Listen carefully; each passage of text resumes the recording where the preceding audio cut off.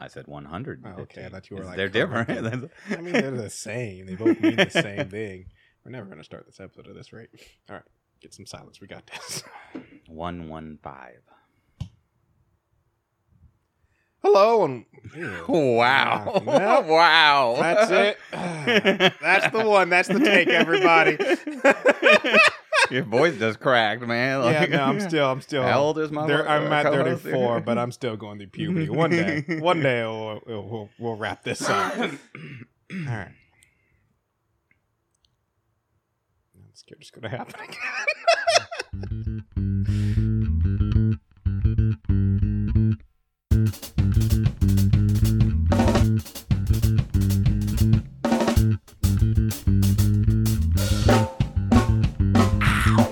Hello and welcome to Watching It, episode 115. On today's episode, Donnell's sick of reality, but into spies. Robert likes Daniel Radcliffe, and on the Orville, Claire's a little bit of a hypocrite. All that and more. Oh. I'm your host, Donnell, deep cuts. and with me is Robert, obviously, as you have heard him speaking already. How you doing today, man? Oh, just fine. Yeah, I can't wait to talk about the Orville. Mm-hmm. But we got a lot to talk about before that. We do have a lot to talk about before that. We do. Yeah. So what you've been watching? I'm guessing something to do with Daniel. Yeah. You watched Harry Potter, Robert? No. I unfortunately watched every one of the damn Harry Potter movies a long time ago, and they're all hot piles of garbage in my mind. They're all terrible. I've only seen, never read the books. I've only but seen the movies two of are all them, bad. I kept getting every time I was like, oh, maybe this one's good. Nope, they're all trash. No, just the worst. I totally agree. No, I got a.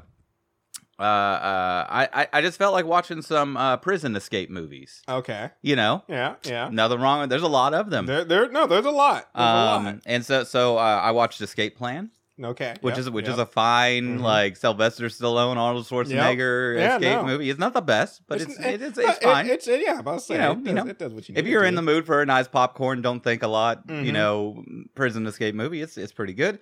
And I was looking through the list of like all the escape movies, and there's one called Escape from Pretoria, which has been remade several times. And the most recent remake was with Daniel Radcliffe. Okay. Excellent movie. It's basically a guy who's there. It's in South Africa, and they're fighting against apartheid. And he bombs some things and gets sent to prison. And there's a whole bunch of political prisoners there, and they devise this scheme to escape. Yeah, which is pretty good. Basically, he like carves a bunch of keys out of wood and whatnot. But then I was thinking about Daniel Radcliffe. Like, I'm not a Harry Potter fan, but I'm really excited about the Weird movie that's coming, where he's going to do Weird Al bioepic. I didn't. Are you not? Have you not seen a trailer for this? No. No, he's going to play Weird Al Yankovic in a Weird Al bioepic, and it looks amazing. So here's my thing with that, and this is in no way saying that this person needs to die, but I don't know where this is going. Well, I'm just really tired of people making movies about people before they're dead. Because, like, don't get me wrong, Weird Al is great. And I doubt this will happen. He's still got a lot of career left. I know. I doubt this will happen. But let's just say, I don't know, in Weird Al's back end of his career, it comes out that he's been, doing something terrible. So. I'm not saying that, but that's why I'm saying wait till the story's done so you can tell the proper story. Like, if you make the Weird Al biopic now, and it's going to be a celebration of who Weird Al is and stuff, and then it turns out later that, like I said, he got some skeletons in the closet, some messed up shit, well, then it's like, that looks weird. Where if you wait till the story's done, you can still make a biopic, and you can make one that tells the whole story that says Weird Al was a great performer, and then we found out that maybe there's too much story. Maybe you got to do like the Weird Al trilogy brings us up into now, and then you have one after he dies, and you have the part two, like the second half of his life or something. I'm just saying, if we had made a Bill Cosby biopic back in the day, why don't we have one yet? Why don't we have one now? Yeah. Sure, but that's exactly. I want one now to tell the whole story. Oh, that sounds fantastic. But I'm just saying, if we had made one back in the day, it would have been about how he's America's dad, and everybody loves him, and the Jell-O and all the goodness, and not the raping women thing. You know what the bioepic would be called? Jail. Oh, that's it for Watching It podcast. Robert, where can they find us? You can find us on our website, watchingitpod.com. There you can find links to our Instagram, to our Twitter, and to email us. We'd love to hear more odd titles for evil bioweapons. Anyway, I was looking through Daniel Radcliffe, and I rewatched a fantastic film by his. He did a couple of movies after the Harry Potter run, but probably like the first kind of like weird one that got a lot of traction was a movie called Horns. Yep. And it is just great. And I just love that Daniel Radcliffe has kept making movies. Yeah. And he's a really good actor. And he's doing weird stuff. Well, he doesn't care. That's like, I mean, I know he does care. He cares about what he does. Yeah. And he's not just taking paychecks because he's got $300 million. That's what I was about to say is that's one of the benefits he has from doing the Harry Potter trilogy, or not trilogy, 7 movies, I think it is. Something like that, yeah.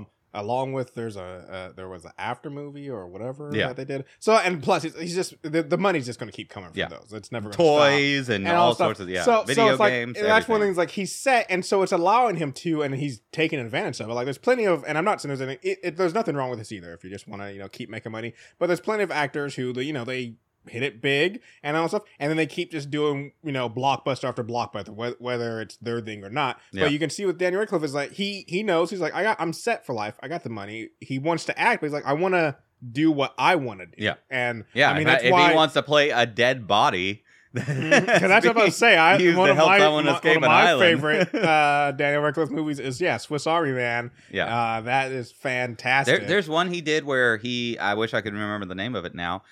Where he plays like an undercover cop.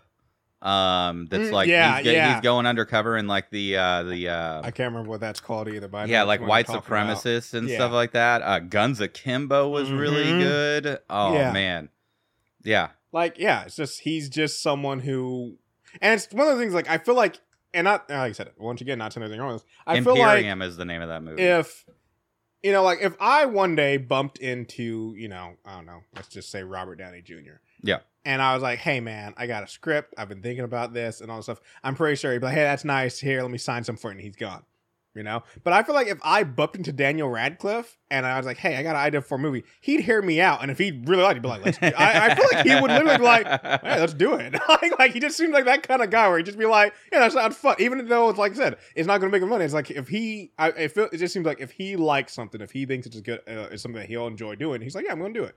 And so, it's cool. It makes it. It's also, I feel like because he's gone that route, it is made it where he was able to escape Harry Potter on the other side of the coin. Because like there's a lot of times where you get typecasted or you play a role for so long, especially if you start as a kid, and then for the rest of your life, everybody, even if you do other stuff, everyone still sees you as that character. But I feel like because his movie content that he's made since Harry Potter has been so far varied from that it's just like, oh no, he's established himself as like that was a role he played. That's not who he is. Yeah. So what have you been watching, Donnell? So I mean, I already talked about this, but the most recent episode, it was just the most egregious part. I've been watching MasterChef. Okay. And I've always enjoyed MasterChef and stuff, but I'm just, even though MasterChef is this, I'm not a fan of like reality TV, and this season has been the most egregious and like just flaunting in your face that this is reality TV. So this is the one where they're bringing back the people who've already done the show before. And this is why it's the most. And they pretend like they haven't ever done that before. I always get upset with every season of MasterChef where like they'll go to do a challenge, but they won't tell them it's a challenge. They'll be like, "Hey, we're going to Las Vegas." And I'm like, "Yeah, Vegas, let's have a good time." And everything stuff. And then they get there like, "Hey, you're here to cook." And I'm like, I'm always mad at those people. Because I'm like, dude, you're on a game show. You have to know they're not just taking you to Vegas to have a party. Like, no, there's going to be some sort of competition. But this season, it's worse because, like you just said, everybody who's on the show this season, like you maybe can give them the benefit of the doubt in the previous season, but you shouldn't. But on the show this season, has been on the show before. They've all done this already. They all know how it goes. Yeah. And so in this episode, they went to a rodeo. And everyone was like, yeah, cowboys, let's see some rodeo stuff. And I'm like, stop acting like you don't know this is a challenge. Stop pretending like you're like, yeah, let's go to the rodeo. Let's see some cowboys. Like, it's not about the cowboys. You're going to be cooking food. And when they're song, like, oh my gosh, when the chefs come out, like, hey, it's time for a cooking challenge. Like, oh, I'm just like, stop it. You've all been here before. Yeah. They just think they on vacation. Done this. You can't make me believe. And that's where I'm like, I get reality TV, so reality is about, a reality TV show is all fake. But I'm like, if you wanted it to be better, though, like, just let them be Like, let them be like who they are. They're past contestants, so they should be like, oh man, I know where this is going. Because for me at least, maybe I'm the minority. For me at least, that makes it more enjoyable. Where if like they were just being real about it, like I know they can't just say whatever, but still be like, oh man, I wonder what challenge they're going to have us do at this rodeo. Not be like, oh, let's go to a rodeo. And what? The chefs are here and there's a grill. Oh no! I'm just like.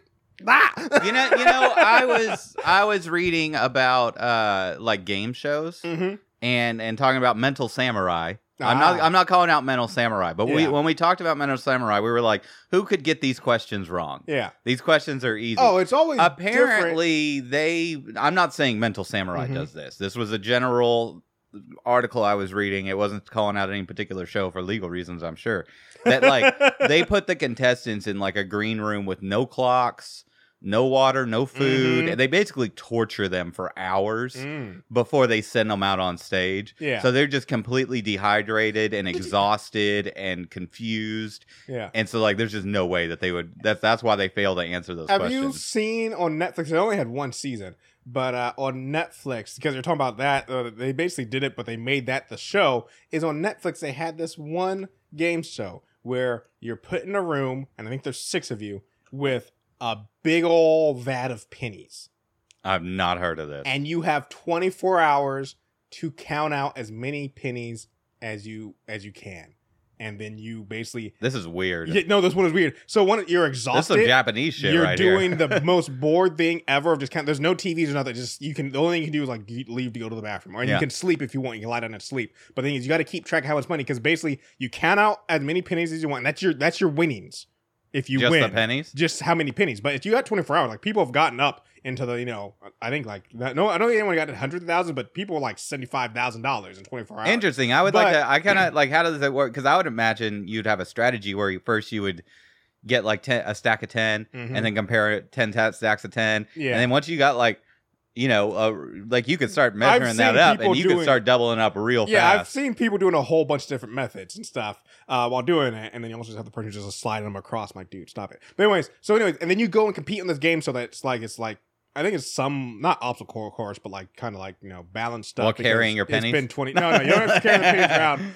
But you don't have to but you maybe some balance stuff. And then there's also like some trivia and stuff. But you're exhausted at this point. It's been 24 hours. You've just been counting pennies and stuff. And then one person wins. And then the big gamble at the end is you can either, I forget, like if you can either go with a set amount, or if you think you counted up properly, and you get within, I forget how much, like you don't have to get exact. They don't have to be exact. I think they give you a range of like maybe even like $500. But still, if your count of how much money you counted up over that 24 hours is within, let's just say $500 or $1,000 total. So because 500 above or 500 below, what you actually have, you win that money. And I'm just like, this is a form of torture. Like, 24 hours, no sleep, use the bathroom. They never show them eating. They just show them drinking. So I don't know if they eat, but you can use the bathroom, no sleep, or if you do sleep, it's just on a hard floor, no entertainment, just counting pennies. And after that, you have to go and run a freaking obstacle course while answering questions. And then at the end, like, hey, you want to, you're exhausted, you're just tired. To keep your pennies. Like, you want to take a gamble at the end of like, oh, I don't know, I'm not in the right state of mind. But yeah, this show was bonkers. But also, like I said, it was one season, and part of me wondered, were there legal reasons? Well, I mean, it sounds super dumb, but I kind of want to check it out now. Yeah, at least one episode. You gotta check out at least one episode. What's the show called? I can't remember what it's called. That if you look up in Google, say game show where you count pennies, I'm sure it's the only one or the most popular one. I guess. Let's see, penny counting show. Awake. Yes, that's Awake. It's called The $1 Million Game. It's called What is that $1 Million Game? There's no way you're counting $1 million in pennies. I can't remember the whole. It's been a while since I watched it, but I feel like there is a way for you to get maybe if you get a chance at $1 million. Yeah, I think maybe if you are right within that $500 or $1,000 range of your pennies, you get $1 million. Yeah, so they have them stay. I feel like staying awake for a day. Is not that. It's not that hard, but also I feel, staying awake for a day. I've done a lot on little sleep. Yeah, but the key word there is done a lot. You had activities, you had things to do. Yeah. Where all you have in this scenario The only thing you can do is count pennies. It's either count pennies or sleep or use the bathroom. Those are your three things to do for 24 hours straight. And I imagine you don't they don't like wake you up and that's where you start. So I imagine it's probably longer than 24 hours. It's probably like you come in from whatever you were doing that day, so you've already been up for however long. And then like, hey, we're going to keep you up for 24 hours. You're going to count a bunch of pennies. And then, yeah, it's very interesting because like just to see the grand totals that people come to mind and how far, like some people would be so far off. They'd be so far off. Like especially the one I loved were the people who I guess you don't have any pen or paper. Exactly. It's all you have to keep it in your mind. No pen, paper, nothing. Because there'd be people who'd be like, I just remember like one dude. He's like, yeah, I'm pretty sure I got like 25,000 pennies. You're like, all right, cool, or $25,000 in pennies. Yeah, and they gave him as a total. I think he had like $75,000. Oh my god! Just like, because he just like, he just somehow lost count at some point, and then he just like boom and kept going. You keep them in piles, man. You keep them in piles. The table's like set up like this. You have your own corner, and you only can slide them. And eventually, like when your thing fills, you can see how slightly because you have a cart, which they will out on stage for everyone to see. And so once your table slot is, filled up, you have to put all the pennies in the cart. Like, so it's kind of hard to keep them in a pile. No, that's why you take some pennies and you be like, that counts as 1,000 pennies, 1,000 pennies, 1,000 pennies, and you put them. I gotta watch the show. I bet I could do it, Donnell. I could do it. Well, there was only one season, so it's gonna be kind of hard for you to do it. We can make it real. We can make it happen. So the other thing I watched, but I'll keep it short since we spent so long on this, is season 13 of Archer is starting up. Yeah, final season, right? I supposedly hope so. Especially with Jessica Waters being dead. I like Archer. It's I've had a lot of fun with it. It's had its weak season for sure. I feel like the last couple seasons have been a good rebound, and I really hope they're ending it because it's just we gotta end shows, folks. We got to. They like if you enjoy the characters, like you gotta realize the reason why you enjoy them is you get to see them in their story that they're telling. Eventually, that story runs out, and you gotta let them go. And yeah, I want them to end Archer before. Like I said, honestly, Archer probably could have ended back at the end of season 5 or 6. I can't remember which one it was, but it didn't, and it went into depression where the next couple of seasons were really just lackluster and stuff. And they managed to bring it back. They managed to rebound it. I feel like 11 and 12 were not really good, but they're almost as good as the original seasons. And I hope 13 is also. And then end it, because like I said, you pulled it off. You don't have to end the show in the downslide. You managed to rebound, so end it while you're on the uptrend, so people remember it favorably. Yeah. And so yeah, I hope this is the last season. But yeah, I started watching Archer season 12 this week because I'm getting ready for a new season and stuff. But yeah, I think we got some news, and I have some news as well. It's a news-a-palooza. It's weird because Robert has news, folks. I think this is maybe happened one other time. So yeah, I'll start us. Yeah, I'll start us off because I'm interested in this. This comes from Forbes. Okay. The headline is "Interest in Superhero Movies Drop." Poll finds worrisome trend for Disney amid Marvel slump. So this is saying basically that the poll finds that 36% of all respondents enjoy superhero movies, down from 41%. I'm like, only 41% of the statistical world likes superhero movies. I thought that was weird, and it says that even more worrisome. Self-identified Marvel fans, the enjoyment has dropped from 87% to 82%. I'm like, that's not really that big of a deal. No. And this one got me. They said that the latest Thor: Love and Thunder.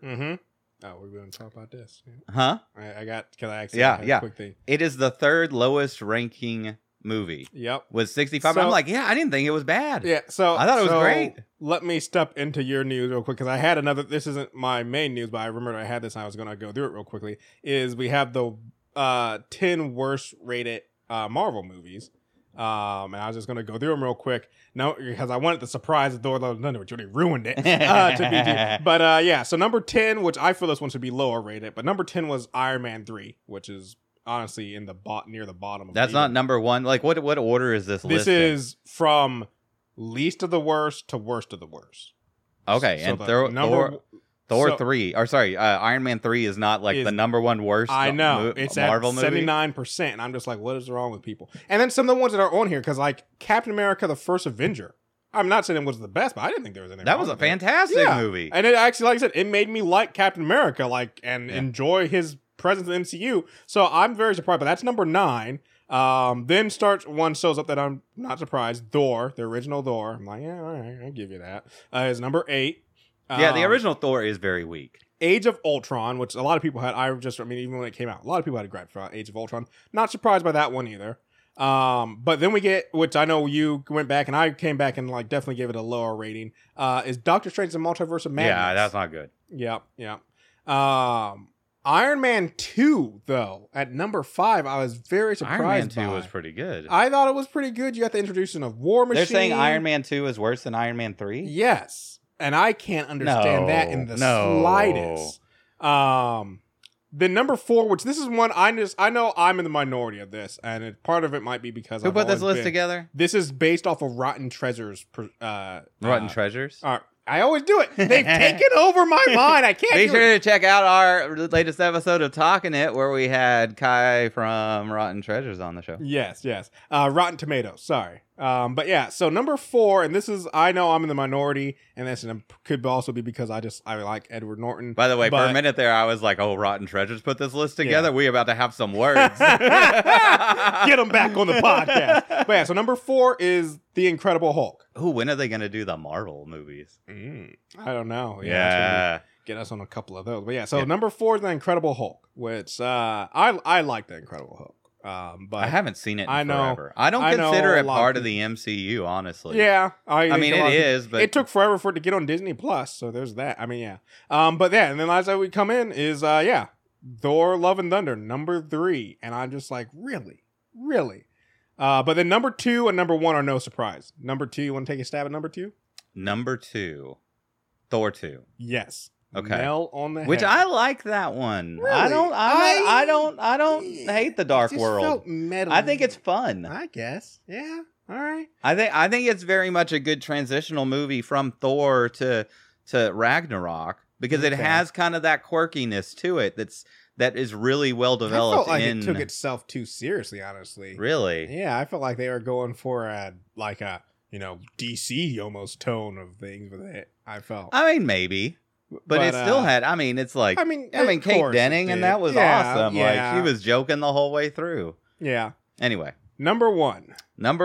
Can you guess what number 1 is? And it's not Iron Man 3. It's not Iron Man. 3. Oh, it's gonna be Black Widow. Nope. Oh, I don't know. It's Eternals. Oh, and I'm like, yes. And here's the best part about this. Is for I forgot about it. So Thor: Dark Side of the World, which is the second worst MCU movie, right? According to Rotten Tomatoes, 66% approval rating. Yeah. Eternals is 19%, but basically 20% less than that at 40. Like that's how bad. Like even for a bad MCU movie, Eternals is still 20% below that. Yeah. But yeah, so I just thought. Well, everybody's talking about superhero fatigue.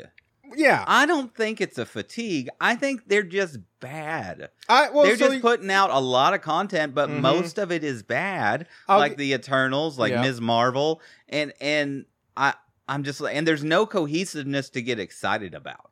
Because during the first, original 4 phases, we were just like, oh, we want to see the next part of the story because we have an idea. We know where it's headed because everybody saw Thanos and knew that the Infinity Gauntlet was going to be the thing, and they were introducing Infinity Stones here and there, and he was kind of pulling the strings of a lot of events and whatnot. And we just don't have that now. I mean, I do believe in the fatigue right after Endgame. Like right after Endgame, I just feel like everybody's like, and we're done. Like it was just at that moment, even I felt like that was a great bunch of movies. think I could be done with Heroes for a little bit right after Endgame. But I mean, it was quite some time before it really got rolling. Exactly. Again, but I do agree with you. But also, and I've said this a couple times, like I believe the reason why, like you said, why you can look at the first 3 phases, even though, like you said, they did have bad movies and stuff. But you look at the first 3 phases and you'd be like, yeah, we were just all psyched for it. And like I said, I don't think it's fatigue. I don't think as I do agree with you, it's that the movies are less and the cohesion is less. And I think it's literally because I really feel like, and this is what I've said about even like trilogies. Like if you wake up and you say, I want to make a trilogy of movies, and you write 3 stories and you put them together and tie them together, and then you make them, great. But if you wake up and you make a movie and you go, there's my movie, and then it does really well, and then you go, let's make it a trilogy, and you had no plan for it, it's so much harder to pull that off. And I feel like it's the same thing with the MCU. Is they woke up and they said, we have a story to tell about Thanos, and we're going to tell you a bunch of movies. And they put together a plan. They put someone in charge of it. They hired the directors and said, hey, you can make your own solo movie, but it has to adhere to these guidelines because this is the story we're telling. This is what we're doing.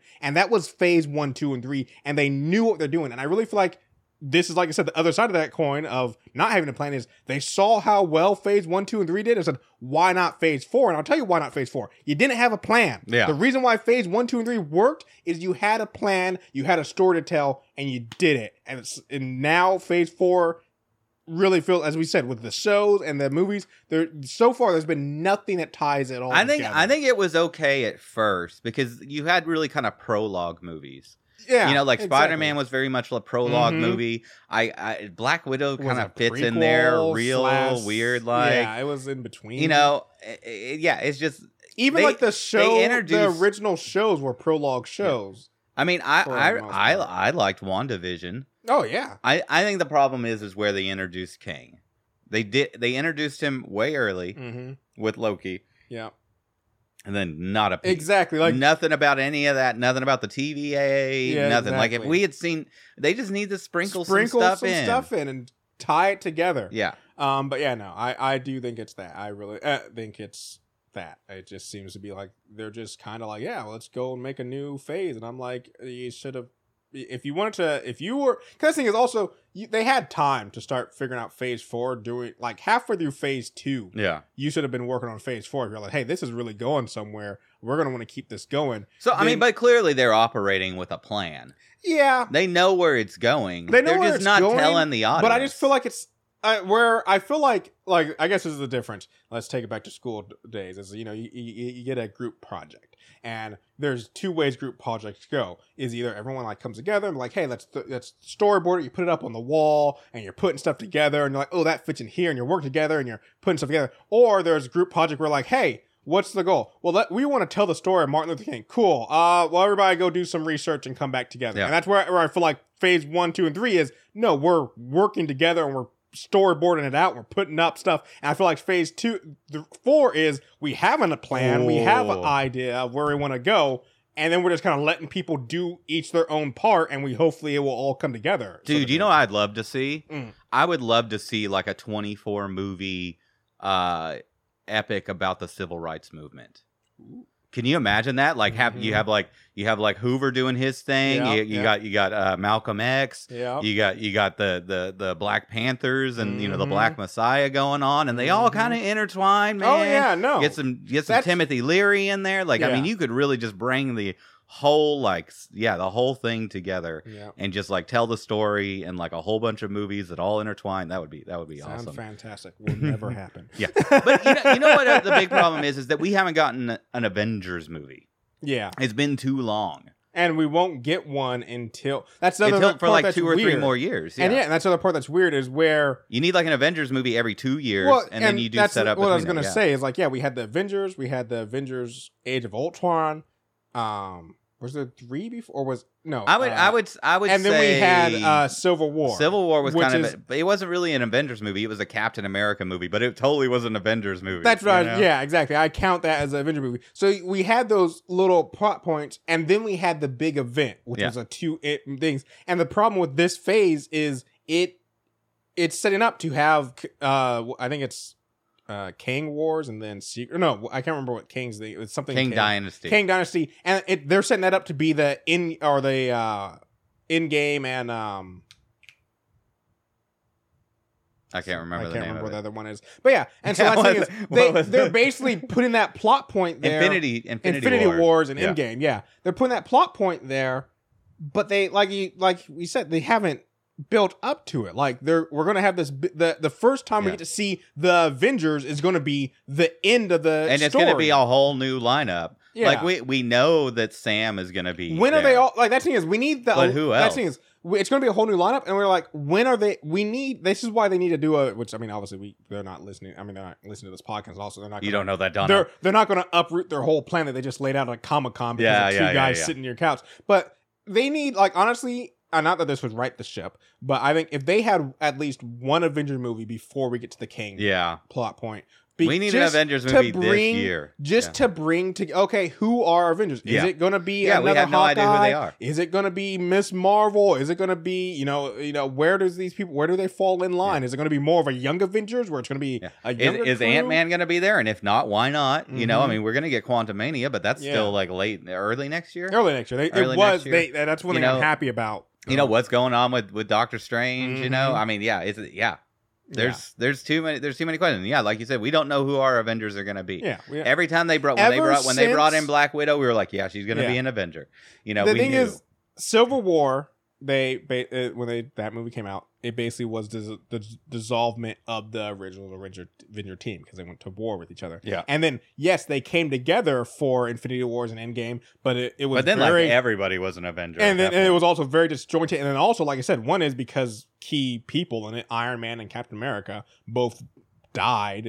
Captain America didn't die at the time, but he's dead now, and it was stupid. He's on the moon. But anyways, because of that, the Avengers were pretty much, they had dissolved before that, and it was like a reunion tour for Endgame of, hey, we came back together, but it wasn't like, hey, the Avengers are here again. And so ever since the end of Endgame, we haven't had a set, these are the Avengers, because they dissolved that team. So it's like, who's in? Is Spider-Man in? Is Ant-Man? Where's Falcon? Is the new Captain America? Is he an Avenger? Like, it's just, where we go, like I said, you don't show your whole hand. They didn't do that with the original 3 phrases, but you got to give us some idea of what's going on. And I feel like they haven't given us any, and that's the problem.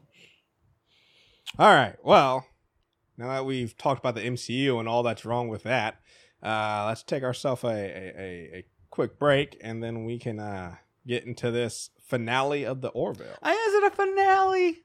Encore, and. Well, it's going to be interesting, man. Yeah.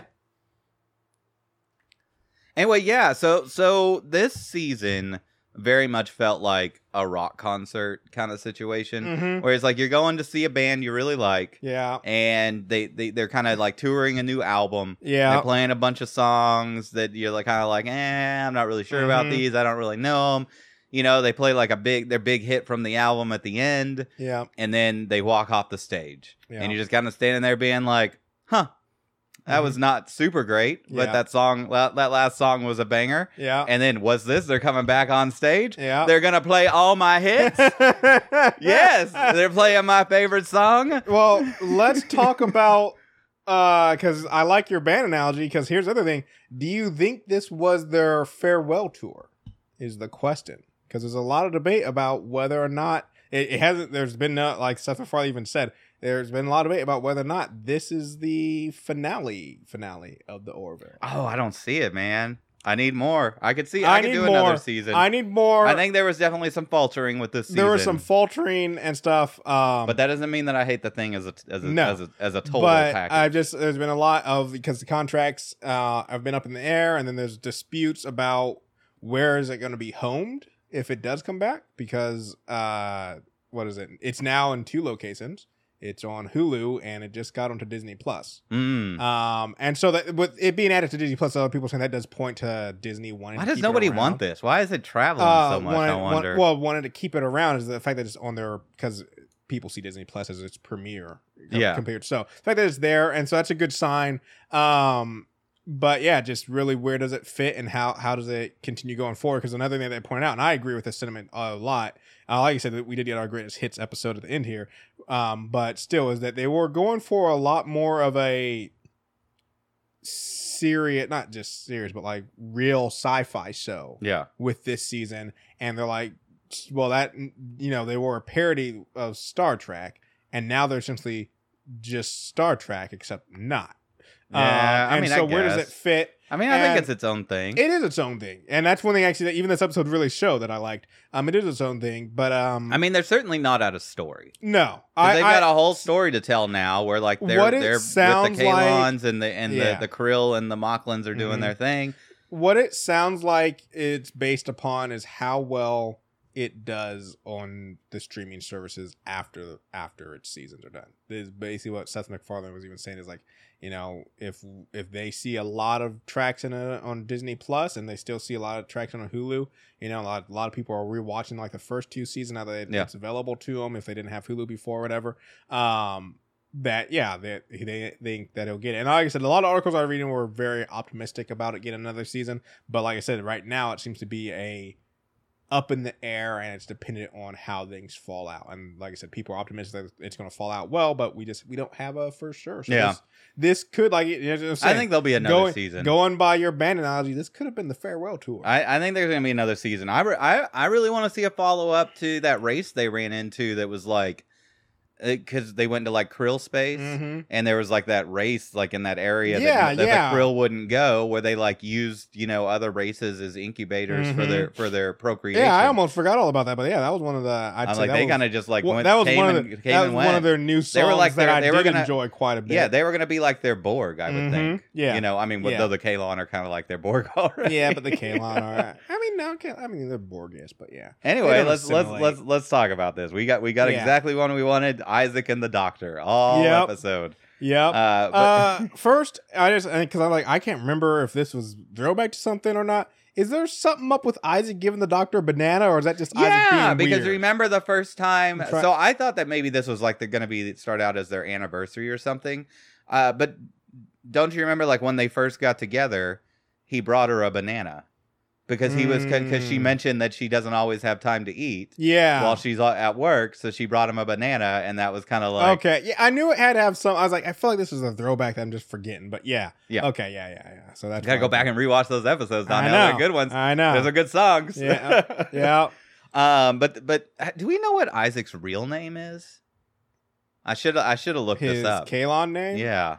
I mean, do they have individualized names? I can't remember. Well, there's primary, I guess. Well, yeah, there's the primary. Because, I mean, the only other one besides the primary is Timmons, which this is jumping towards him. Yeah, but he's kind of a special case. I was a little surprised when Isaac was, getting his best man. I was like, you're not going to go grab Timmons? I figure, No, he's grabbing everyone. Yeah, everyone.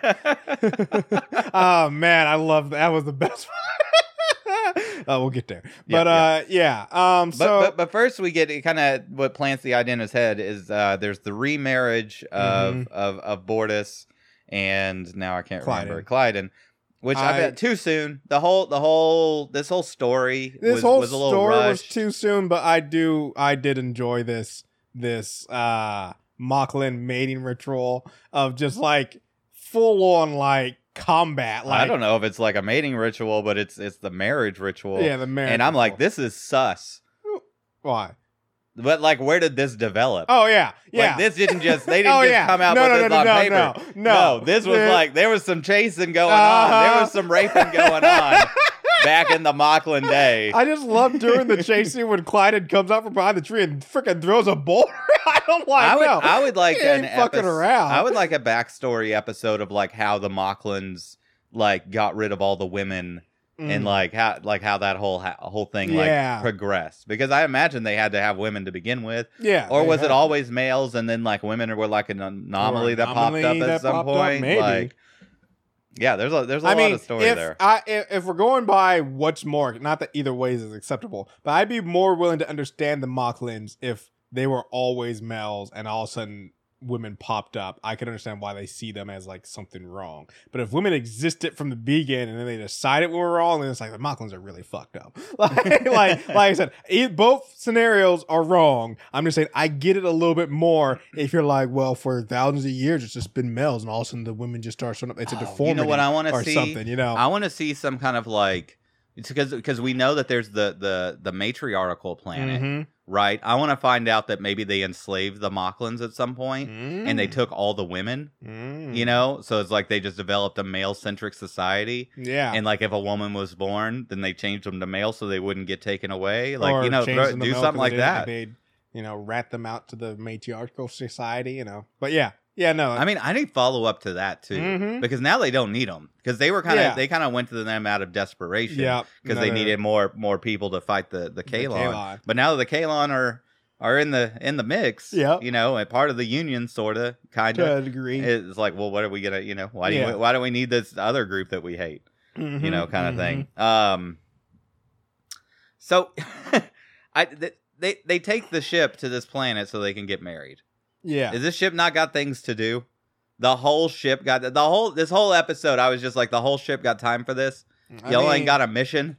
I mean, yes and no. This is a very expensive wedding. But the other way I see that is like Bortus is an ensign on the ship. He's high command, so I could see for a commanding officer, because I think he's third in command. I'm pretty sure it goes Captain Kelly and then Bortus. So yeah, he's third in command on the ship. I could see them taking the whole ship for a commanding officer's wedding. Now, if Bortus was just some scrub down in engineering, then yeah, I call shenanigans. Like, I'm like, no, you're not taking the ship. But yeah, he's a high ranking commanding officer. I'll give him that, dude. Like, Clyden, he's strong, man. Yeah, he throws a boulder. Yeah, I didn't realize they were that strong. Well, I'm like, what's the point of having the Solaran on board if the Moclans can throw boulders? But they've also made it very clear that Solaran are still stronger than Moclans. Well, yeah, but I mean, it's the difference between like Klingon versus, you know, not Vulcan, but Romulan. Romulan, yeah. The Vulcans are pretty strong too. Vulcans are pretty strong, but no. But yeah, no. I enjoyed they're doing this ceremony. All of a sudden, like, as soon as the captain finishes speaking, just this intense music started. The Clyde just takes off into the woods. Yeah. Just like, and then this was like, he said, just attacking them, throwing a boulder. I'm like, yeah, this is no joke. Like, I was like when Kelly like asked before, like, why wouldn't Clyde just let you catch them? I was like, oh, it's not considered. Like, things have been done, but they do not go well at all.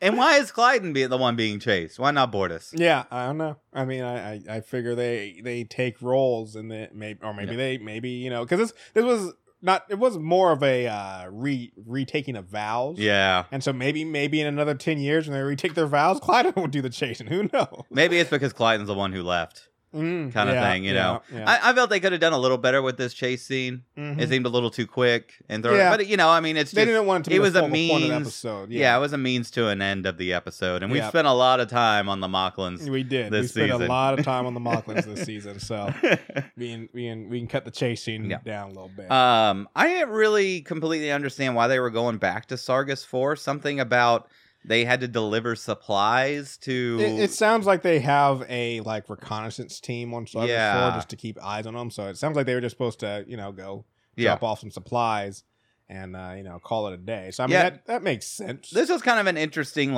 throwaway story that was almost what the whole episode. I mean, the whole episode was about two things: the mayor Isaac, you know, trying to get married, and them going to Sargas 4, and the person who helped them before. That was where their existence wanting to get off the planet. Yeah. I really wish we could have spent some time on the planet and seeing how things were. If they, you know, it sounded like things were getting worse, and I'm like, well, we kind of needed to see it. Yeah. A little bit. I liked this, like you said, it's the B story and it's kind of the throwaway story, but I liked a lot of things that this B story did, with bringing crap, now I can't remember her name, but bringing the girl from Sargas 4 on the ship, because it pointed out a lot of things that us as watchers have always talked about Star Trek and this sort of stuff. Oh, this was very much a Prime Directive conversation. Yeah, yeah, because just when one is just talking about why does anybody work? You know, you're in this society where you have everything. Why does anybody work? You know, and also why aren't they, like you said, you have, I really think when she realized with the matter replicator, how she could easily there's, like you said, there's people starving to death or dying of thirst on her planet, one matter replicator, and it's just problem solved. And so it's like the whole thing of you look at the utopian society, And then you see all these other societies out there that aren't there, and you're like, why aren't they helping them? And it's one of the, I mean, it's one of the things this whole season has done, at least in my opinion, is they focused a lot on the gray of the world, in the sense of like, everything's not black and white. You gotta live in the gray of where it's like, are you really a utopian society if you aren't out there fixing what's wrong? But on the other side of that coin, the other thing is, but then doesn't that just make you a tyrannical society if you're forcing people into your ways? It's this paradox of being, utopian or perfect in a sense, not that they're saying they're perfect, but being a society that's perfect, and then looking at other society and just being like, well, that's not our concern. It's kind of fucked up. But if the only way to fix them is to basically take over them, that's also kind of fucked up. So where do you go? Like, it's just, like I said, it's the gray of how you got to live in this weird world of like, you can't help them, but you can't not help them, sort of. Yeah. So let's talk out this storyline, and then we'll go back to Isaac. Exactly. Immediately, I'm like, this girl's spying, and I'm just in here going like, because first of all, the commander does not have time. To chaperone this girl around the ship and guide her under the wing. Apparently she does. There needs to be a ship's counselor, which we've never met a ship's counselor. Apparently the doctor's got dual roles. Yeah, I'm like, which we've talked about before. She doesn't have time for that either. No, there needs to be a ship's counselor that she is shepherding and spending a lot of time with and talking it through. You don't just like day one be like, look at our work core and our holodeck. In all honesty, I mean, no offense to the ship, but in all honesty, she shouldn't be on the ship. She should be off, like, especially, I mean, they're not exactly at a wartime at the Kalen, but you don't know the Mocklins are stirring up with the Krill and stuff. At any moment, that ship could be under attack. They're like, no, you need to take her back to like the main hub where she can like get, like I said, have a counselor and kind of have a support team and kind of get used to the world. She doesn't need to be on a freaking Discovery ship that could end up going in a black hole at any moment or under attack at any moment. Like, what's she still on the ship for? Yeah. Well, I mean, so let's talk about this holodeck. I'm like, okay, you're going to show her the holodeck.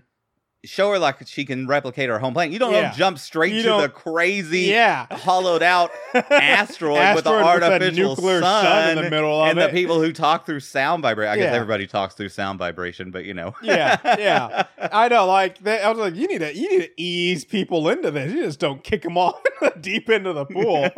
But maybe that's what they're showing, is that Kelly is not up to this, or she doesn't know what she's doing. Because just. Well, I don't think that they should have taken her off the planet. Yeah. Because she's the kind of person that would have tried to change things. That's basically like, I mean, she's the revolution starter. If she just gets up and does it. Yeah. Or she has a child and teaches them different ways. Like that's just like, if you're going full Prime Directive, like that was a mistake. Well, I also really like the thing that I think is interesting is they play, I mean, even though it's not exactly, but basically they play on her survivor's guilt. Yeah. Of being like, she's free now, but she knows that everybody else back at her home is dealing with a tyrannical system of upvotes and downvotes. And basically, you could just be erased because you did something messed up. And so like, it really plays on that. Just survivor's guilt. And I think it's one thing that was messed up. Another part where Kelly falls short is literally the girl's like, just, she's seen all this stuff and all this technology and how she got out and she's free. And then Kelly's like, hey, why don't you come and help us plan a party for our friend? And like, she's already struggling with the whole fact that she's out here. It's not best to be like, hey, let's have a party. Like, that's not going to help her at all. Like, that scene where they're planning the party, she very much is just like, I can't do this. Like, I can't be like, yes, let's plan a party for your friend who's getting married, while I'm like, my friends are probably back at home being murdered. And have been murdered. I'm just like, come on. I mean, so she eventually decides that she wants to go back, and there's a small debate of like, well, first of all, like the captain's like, we're not a taxi service, like this is kind of stuff. But they're like, okay, well, she's just seen stuff and no one's going to believe her. I'm like, yeah. But there's a difference there. The DC shows, the shit, what was it? What's the bad network that did CW? Yes. The CW DC shows. They have Vandal Savage in there. Yeah. And in Legends of Tomorrow. Yep. And he has a great line because they go back in time and they see him, and then they see him later, like several thousand years later, and he's got time travel. Yep. And he's like, you showed a caveman fire, and I had forever to figure it out. Yep, I love that. I'm like, right now, the human race does not believe that faster than light travel is possible. If an alien came tomorrow and showed us that faster than light travel is possible, but didn't explain it in any way, maybe they show it if they even let us look at their engine. Yeah. Especially someone young like her, she's got however long their lifespans are. They know that it's possible. They've just got to figure it out. Yep.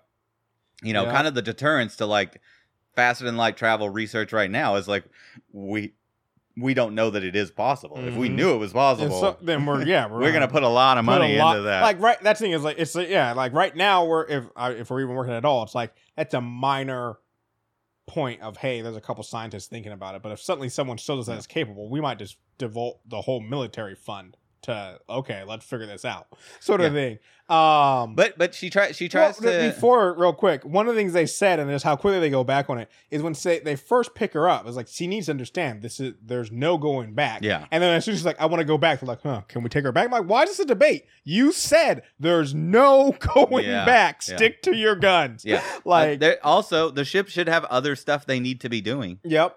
Again, what is this ship just wandering around out there? Fooling around, having a good time. I mean, it's not free. Yeah. It's a lot of work, and it's dangerous.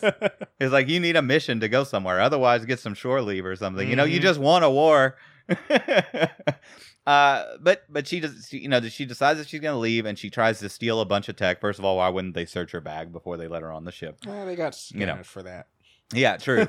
and then they take her to this holodeck and have this whole conversation about like we tried to help this race. Yeah. And I'm like, that's a day one conversation. This is why we can't give as soon as she says, why can't we get the tech? As soon as she starts asking the question, maybe not day one, but as soon as she realizes, hey, why aren't we doing this? Yeah. Holodeck, sit down. This is why. Yeah. Is there no protocol for this? Like, this is not the first time that someone has seen them. Yeah. And decided to take them off planet, Yeah. And they would have like a whole holodeck experience that was like, hey, so you've been taken from a pre-warp planet. You've been taken from a pre-warp planet. And here's your new life in the galaxy. Yeah. And you ease them in, and you explain to them why at some point you get Miss Minutes in there. Exactly. Being like, at some point you might think about stealing technology to take back to your planet. Here's some reasons why you don't do this. That. Look at these barren wastelands. Anyway, she decides to stay on the ship. What's my thing is the fact that they still, after like I said, when they first brought it up, they said, hey, there's no going back. And I stick with that theory of, there's no going back. The fact that they decided to let her go back, I already think it's wrong. But the fact that after she stole technology, they still proposed to her like, well, you can go back or you can't. I'm like, no. Shouldn't have let her go back at all. But if you did let her go back, once she steals technology, done. There is no more option to go. You just crossed the line. Like, I just, the fact that they still. You got to mind wipe her or something, man. Yeah. Not good. Good. I liked her story just because, like I said, it did also hit on a lot of things that we think about as the viewer, which I thought was nice. But let's talk about the main event. Let's talk about this Isaac Claire there. Merritt. So at no point early on has she not been like, okay, Isaac, whenever you have like important things for our relationship developments, let's do those in private. Let's pass that out. Those. Yeah. I mean, just in general, for people out there, if you're gonna propose, like, don't make it a bit, because part of that can lead to, like, I mean, this is, I don't know, I'm going to this PSA, but can easily lead to that person feeling pressured to say yes because everybody's watching them. You know, I read a really good Reddit post that put it very simply. You should both know that you're going to get married before you ask someone to marry you. Yep. Like that conversation. You have those discussing. Yeah. Like, yeah. Like, do you want to ever get married, have kids, do a life together, talk about where you think the relationship is going, how people talk. Things. You can talk about these things beforehand, so then when you are proposing, it's not the surprise is, oh, he's doing it now, not, oh my gosh, I can't believe he's doing this. That's the surprise. You should not be surprised that you're proposing. So you should be surprised, or sorry. By the way you do it, yeah. He, she, they, whatever we're going with these days, the person should be surprised that it's happening now, not that it's happening at all. So Lamar gives him some advice. Oh, fuck Lamar. Yeah. Well, he gets a talking to. I know. I'm like, Claire don't give no fucks in this one. But no, my thing was this, because I understand to some degree where Lamar's coming from. But one is, you do this before you exactly. propose. Yeah. And also, he's a Kaylon. Like, he's not going to have remorse because he can't feel things. So he's fine, is one thing. So planting it was just dumb. But also, like I said, is like, if you're a good friend, even if you think that's like, man, he might be doing this, like, you don't do it after it. Once the cat's out of the bag, you can't put it back in the bag. So I was just like, Lamar, shut the fuck up. So the question is, would the security officer have gone for it? Because she's like, I don't know if I can break that one. It's been a while. Things didn't work out with Lamar too well, but I think the Kaylon can take it. Yeah, I mean, I think that might be the one relationship where she'd be fine. I don't have to worry about anybody. I mean, who knows? She might even be the one in danger. We don't know. We don't know where the power scale goes for Kaylon. But yeah, I just love how he just walks into Kelly's office and is like, I would like to have sexual relations with you. And then when she's like, no, he's like, cool. Hey, let's go. I mean, but so I believe that's called carpet bombing. Yeah. So Isaac proposes, and then this is where you see, like I said, I called Claire a hypocrite at the beginning of this episode, and this is where her hypocrisy comes in. One is we all remember the episode earlier this season where Claire wanted Isaac to change who he was to be with her. And you could say maybe at the end of that episode, she saw the flaw, but we never got confirmation. Like, she never was like, oh, she just realized she didn't want to, if it was going to, like, when it won't change who Isaac is, or won't change, as she saw who Isaac is, but it will give him emotions, which is changing who Isaac is. But she was okay with it. But when they were like, we'll have to wipe Isaac completely, that's the only. So part of me is like, maybe the only reason she said no is like, well, I don't want to lose who he is in my mind. So that's the thing, is we never got confirmation that Claire saw you're asking him to change who he is for you, which is fucked up. But again, goes to his own wedding in a human costume. That's what I was going to point out. It's like, why? I was so disappointed. I'll be 100% honest. I was so, or no, we're jumping in, but I was so disappointed in the wedding. When he showed up in human form, I was like, Claire, didn't you just have this whole thing while you're talking it over with the girls about, I realize you just got to accept people for who they are and stuff. And then at your wedding, I'm not sure if she's making them or not, but either way, I'm just like, no, you're marrying Isaac, the robot. Isaac the Kaylon. Sorry. Kaylon, not this human suit. And then I was like, it sounds weird, but like, I was very upset by that. I was like, what the fuck is going on? Why is he in human form? You got all the Kaylon there watching. And then you're like, the Kaylon would be super sus about it. They'd be like, why can't he be in his normal form? Why can't he be who he is? Like, so I just was like, nah. Yeah. But anyways, by the way, about this point, we get the 40-minute update on the forward array. That they started at the beginning of the movie. It was the whole thing was going to be 28 hours to upgrade the forward array, and it seems very important. And I was like, this is going to be a major plot point. Yeah. And then about halfway through the episode, I was just like, what's going on with the forward array? and then Lamar's just like, hey, we've been distracted. Yeah. But so Claire has her little powwow with the girls, and I also thought it was weird that she needed Ed to remind her that maybe she should talk to her kids about this. Yeah. Like, one of your sons, which he has worked past it, but still, one of your sons wanted Isaac dead. And now you're like, I'm going to marry him. And it takes your cat to be like, hey, talk to your kids about this yet? That's one thing I think is interesting. And I think I've noted down this actually, is like, Claire is probably one of my favorite characters in this show. Yeah. But I also have so much negative to talk about. Agreed. But I think the reason that might be part of the reason why she's one of my favorite characters is she's so flawed, but still works so well in this show. And like, it just shows like, oh, she's like, I mean, I guess it's one of the things like not to compare to Star Trek and stuff, but like, and not that everybody seemed perfect in Star Trek, they obviously had issues, but like, Claire is so flawed, but she's living in this utopian society, and I'm just like, hey, if she can do it, maybe I can do it. I think that might, like, I truly think, not that it truly, but I think subconsciously that's why I like her so much. Like, oh, she's so fucked up. But I was like, but she's doing it. And I'm like, maybe there's a chance for me too. I thought we were going to get a little bit more out of this I thought we were going to get a little bit more best man side story battle, you know, between I found Bortus and Millar. Millar. No, Lamar. Not Millar. I'm mixing names. Gordon, yeah. Yeah. But we didn't really get, I mean, it did end up going somewhere towards the end, but I thought it was going to be a little bit more I thought it behind was the scenes. like, this season had so many things that they, like, put in place and then didn't go anywhere, because I thought it was weird that Gordon wanted to be the best man, because earlier this season, and I think as most recent as last season, because I'm pretty sure he had a part with What's-Her-Face before she died, where he still kind of affirmed, like, yeah, I'm not too sure about the Kaelon and Isaac. Yeah.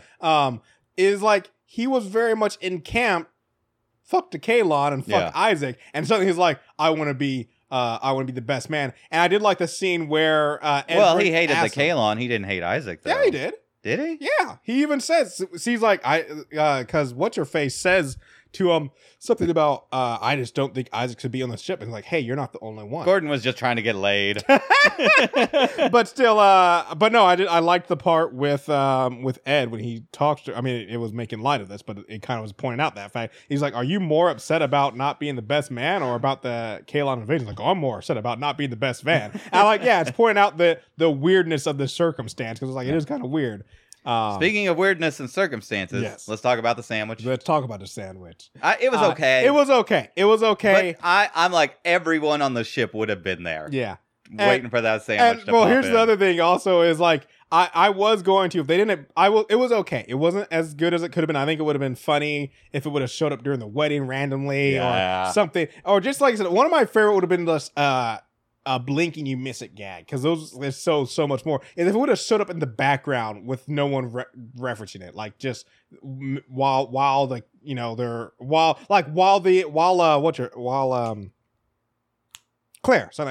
Claire's yelling at Gordon, if the sandwich would have just appeared in the background, but no one references, and just because that's just there for us, the audience, you know, sort of thing. So it just didn't get mentioned. Like if the sandwich had just shown up and then he had just started eating it and just no one said anything. Or that would have been a great joke too. Is if during that argument they cut to the captain saying something, and when they cut back, Gordon's eating the sandwich. Yeah. But anyways, still, so there's plenty of ways they could have done it better. But I will say this: if they wouldn't have done the sandwich at all,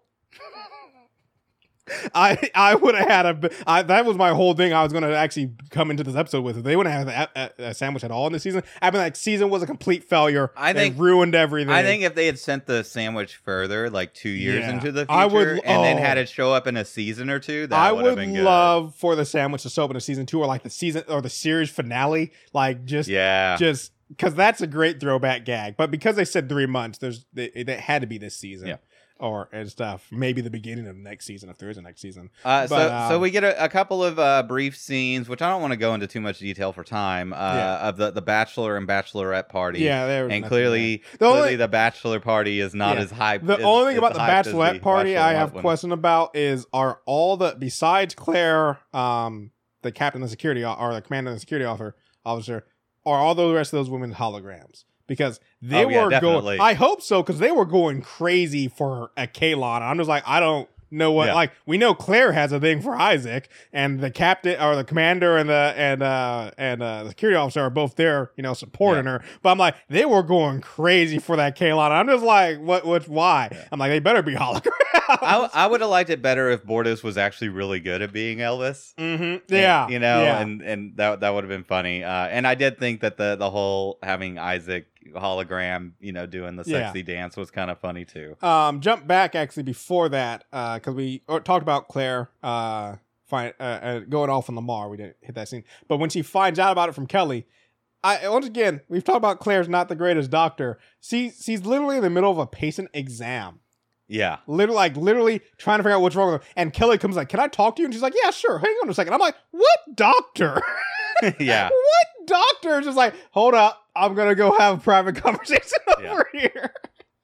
Well, I mean, that was like with Lamar in a previous episode where he was getting beat up all the time during sex. And she was like, we're not done talking about this. Totally done talking about it. just walking off to deal with her own stuff. Yeah. Yeah. So did we mention that basically they're inviting people to the wedding? Yeah. And of course, Isaac calls primary, calls the Kaylon, and I just love the primary is like, we'll leave a small detachment to the planet. And then I just love when they show up because literally it's like every... Dude, that warping was awesome. Oh, it was awesome. Every ship they have just warps. Yeah, I like what he did. He just like, how many ships? 4,000. And I was like, he's like, when they're like, and it was nothing going to Gordon not trusting the Kaylon. I mean, it's not a big thing. He's like, it's an invasion. He's like, but then when I was like, us. they're my guests, and then I just love Ed's like, radio to the planet, just to let them know in case anybody looks up. Union Central. Like nobody freaks out. People would have already been freaking out. Oh man. Yeah. Are you telling me that there's not sensor posts all around the planet and like just to see, keep an eye on the Kaylon, and that they wouldn't have immediately seen their whole. So like their whole planet, the whole race fits in 4,000 of those ships. That seems a little few. I mean, think about it. We don't know how many they've been building, and we know Isaac is a new unit, but I mean, they wore a luxury item in a sense, before they revolt it. They were. I guess you can really pack in some Kaylon. I guess they don't need a whole lot of space. Yeah, that's what they talked about, like with robot ships and stuff. And I can't remember what sci-fi it is, but where like, yeah, when you're on the ship was like for, it's a game actually, that I play a lot, Mass Effect. And they have the, I can't remember what they're called suddenly, but they have the robot race in there, and their ships are like, when you're going through them, like it's all compact and narrow. And they're like, well, yeah, they just like, they don't walk around their ships. They don't need to. They're just all packed into little pods and stuff. So yeah, it's like the Kaylon aren't worried about personal space. It's just like stack them in there. They're probably just all standing down in a shuttle bay back to or front to back in a line, and you just stack them all in there. You can put them on top of each other. I'm just saying you can cram a lot. It's the thing that takes up space is the fact that we don't want to be sitting on each other on the airplane. Yeah, because there's something like you could fit the entire human race in like the Manhattan Island or something like that if you just put them all shoulder to shoulder and stack them on top. I love the Kaylon at the wedding where they're just all on one side and moving in unison. But I also got to say, this. I mean, I guess maybe that's what happened when you have utopian societies, is you forgive and forget a lot quicker because everybody just chill about the Kaylon. Like they showed everybody just like hang after at the reception, everybody just hanging out. They're just chatting with the Kaylon. I'm like, you just got out of a genocidal war where they were about to exterminate you, and then the only reason why you got to stop from exterminating you the first time is you threatened to exterminate them.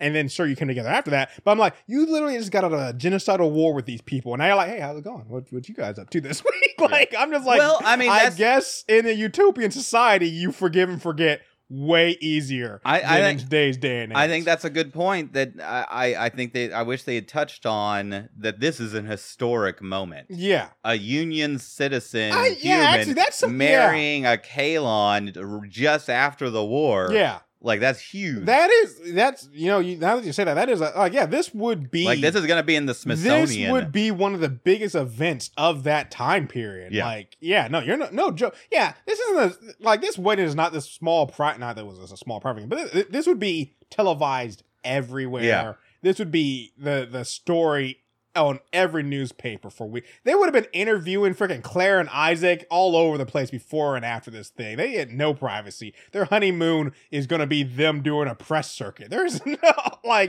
this is huge. I didn't even think about that. Loved the Isaac vows. Yeah, absolutely perfect. One thing Claire said, and I'm like, not saying that they can't be in union, not saying that Isaac will not be dedicated to her, because he will, and all this stuff. But one thing that Claire said is like, I know Isaac loves me, and I'm like, he's made it very adamantly clear he does not. I'm not trying to be mean, Claire. You see him as loving you. He does not. Well, I mean, she mentions that there's also like when he got emotions for a brief time. Yeah. And then he was able to express, what was going on inside him. Yeah, but that was what was going on inside of him because he had the emotions. But when you take those away, he goes back to normal Isaac. And it's all, like, even in the fact that, because, like I said, well, I mean, I think he still has that. Everything in his mind is I don't think that those were mutually exclusive. I kind of see it as, though, because this is the reason why. is everything. They've made it very clear that everything that in Isaac's mind is either formulatic, where it's like 1 + 1 = 2 to get that outcome, or, and even his vows show this, or it's an experiment. And so, like, the fact that you gotta go back and rewatch the episodes. The fact that when Lamar says, because he, like I said, it's formulatic, is with the fact that when Lamar says, hey, you're being with the first woman. I've met people that their whole relationship falls apart because of that. He doesn't go out to be with other women because he thinks, oh, I need to experiment more, because he's not worried about that. He goes out to be with other women. The formula is successful relationship needs to have variance in order for it to be, like he even says to Claire, to Kelly, the reason why I'm here to do this is to make sure that my relationship is successful with Claire. Yeah. In a sense. So it's all that's formulatic. Just a cultural misunderstanding. You need to go back and rewatch like the first episode when they got together, because he talks about how the subroutines within his brain are patterned around Claire. Yeah. In certain ways, and he can't even remove them. So like he has like intrinsic circuitry that connects him to Claire. It's not all just like blind mechanics. Yeah. So I don't know. I mean that's what the discussion is. That's why it's good sci-fi, is because it makes us talk and argue about it, which is awesome. But yeah, just the fact that, like, I mean, basically going with your thing is like, hey, he made a mistake because she wasn't around, and this whole marriage is going to make him be more efficient, which is the robot version of love, I guess. Which I know, it was just great. It was well written. No, it was. I really thought that Gordon's speech was very well written as well. Yeah. I thought that was very good. As they made clear this whole season, the actor who plays Gordon can sing. We could have done without that. Oh no, I'm not saying that either. So it's funny. I saw this meme and I was like, I 100% agree with this. This meme was every time. I can't remember what it was, but basically it's just talking about like every time a singing episode comes, like, and I think it was just like a picture of someone just like looking completely distressed, because like every time a singing episode comes up in your non-singing show, and I'm just like, yeah, why do they keep doing that? Where they'll be like, hey, we made a show. I'm like, let's do a singing episode. I'm like, why don't we not? Like, if it's based around singing, that's fine. But if my show is not about singing, why don't we not? Yeah, and they did it way too much this entire season. Like, the absolute worst. I didn't really care about the original security officer coming to visit. Yeah, I think that was just, but that also a little bit leans into the possibility of this being the end of the series. Bring them back. Yeah, bring them back for that. Like, I wasn't like, it wasn't a big deal, but I also was like, I don't know. I mean, it's fine. It was fine. Yeah. But we ended this with a little hint, because the captain and the commander are holding hands. Yep. And I was like, I don't know about that. I don't like that. But what I really would have liked is, one, a little bit of will they, won't they, or maybe some affair stuff between the commander and Bortus. Oh, no. I was very glad, like, even though it was very quick that they got back together, I was very glad that this episode just cemented that Clyden and Bortus were together, because I did not want to go down the trail of Bortus and Kelly. I think they could have had some fun with it. I mean, I didn't. I was turned off by it initially when they were like kind of dancing around that in the previous episode, but I don't know. I was kind of like, okay, maybe this is could be interesting. Because actually, when Bortus and Clyden are like getting ready to do their vows, Kelly like gives this weird look to Ed that I thought was kind of like her hinting like, I still have feelings for Bortus, but didn't seem that way. Yeah. But yeah, no. I am in the opposite camp. I was glad. I hope that storyline is dead and in the water. Like, let's not mess with that at all. As long as this episode was and as awesome as it was, I really kind of would have liked a prologue. What do you mean? Just kind of like 3 months later or something. Maybe tee up epilogue. What the next epilogue. Sorry, yeah. Because I was like, what? You want them to? I get them confused. Yeah, I got you. No. Kind of telling us like, I think we're teeing up the next season. But I and think showing that's us the where thing everything is, ended I think up, why I could see an epilogue showing us where everything ended up. But I don't think they can tee up the next season, because as I said at the beginning of this, I don't think they know if there is a next season. So there's so many stories to cover, though. It's one of those things, playing it safe, because that thing is, I would have hated actually if they teed up the next season and then they never got a new season, because then you're just like, ooh, I can't wait for that to play out. There's just so many things. Like if there's that weird race. There's the captain's daughter that's on Krill. I mean, there's a Kaylon joining the Union, and just so much. Yeah, there's definitely a lot there, and I hope it gets another season. But yeah, well, I guess we'll have to wait and see. Yeah. Altogether, this season as a whole wasn't my favorite, but it wasn't. Last 2 episodes though, it wasn't bad, and yeah, it had its ups and downs. It had its enjoyable parts. Because the last 2 episodes, I also liked the episode with where they went, even though I don't know why you go, but you said that with where they discovered that new race in Kaylon space. Like that was a good episode, and stuff. But yeah, so. Yeah, we kind of did our season recap. Go listen to our previous episode. Yeah. We kind of recapped the season. It'll be interesting to see if we get another season. Yeah. We'll see. So we won't have an episode next week. Yes, we will have an episode, but we're not covering any regular shows. We're going to be doing If Looks Could Kill with Zoe from the Backlook Cinema. So keep an eye out for that next week. And then when we come back, we'll be talking about blah blah blah blah blah. She-Hulk. Yeah.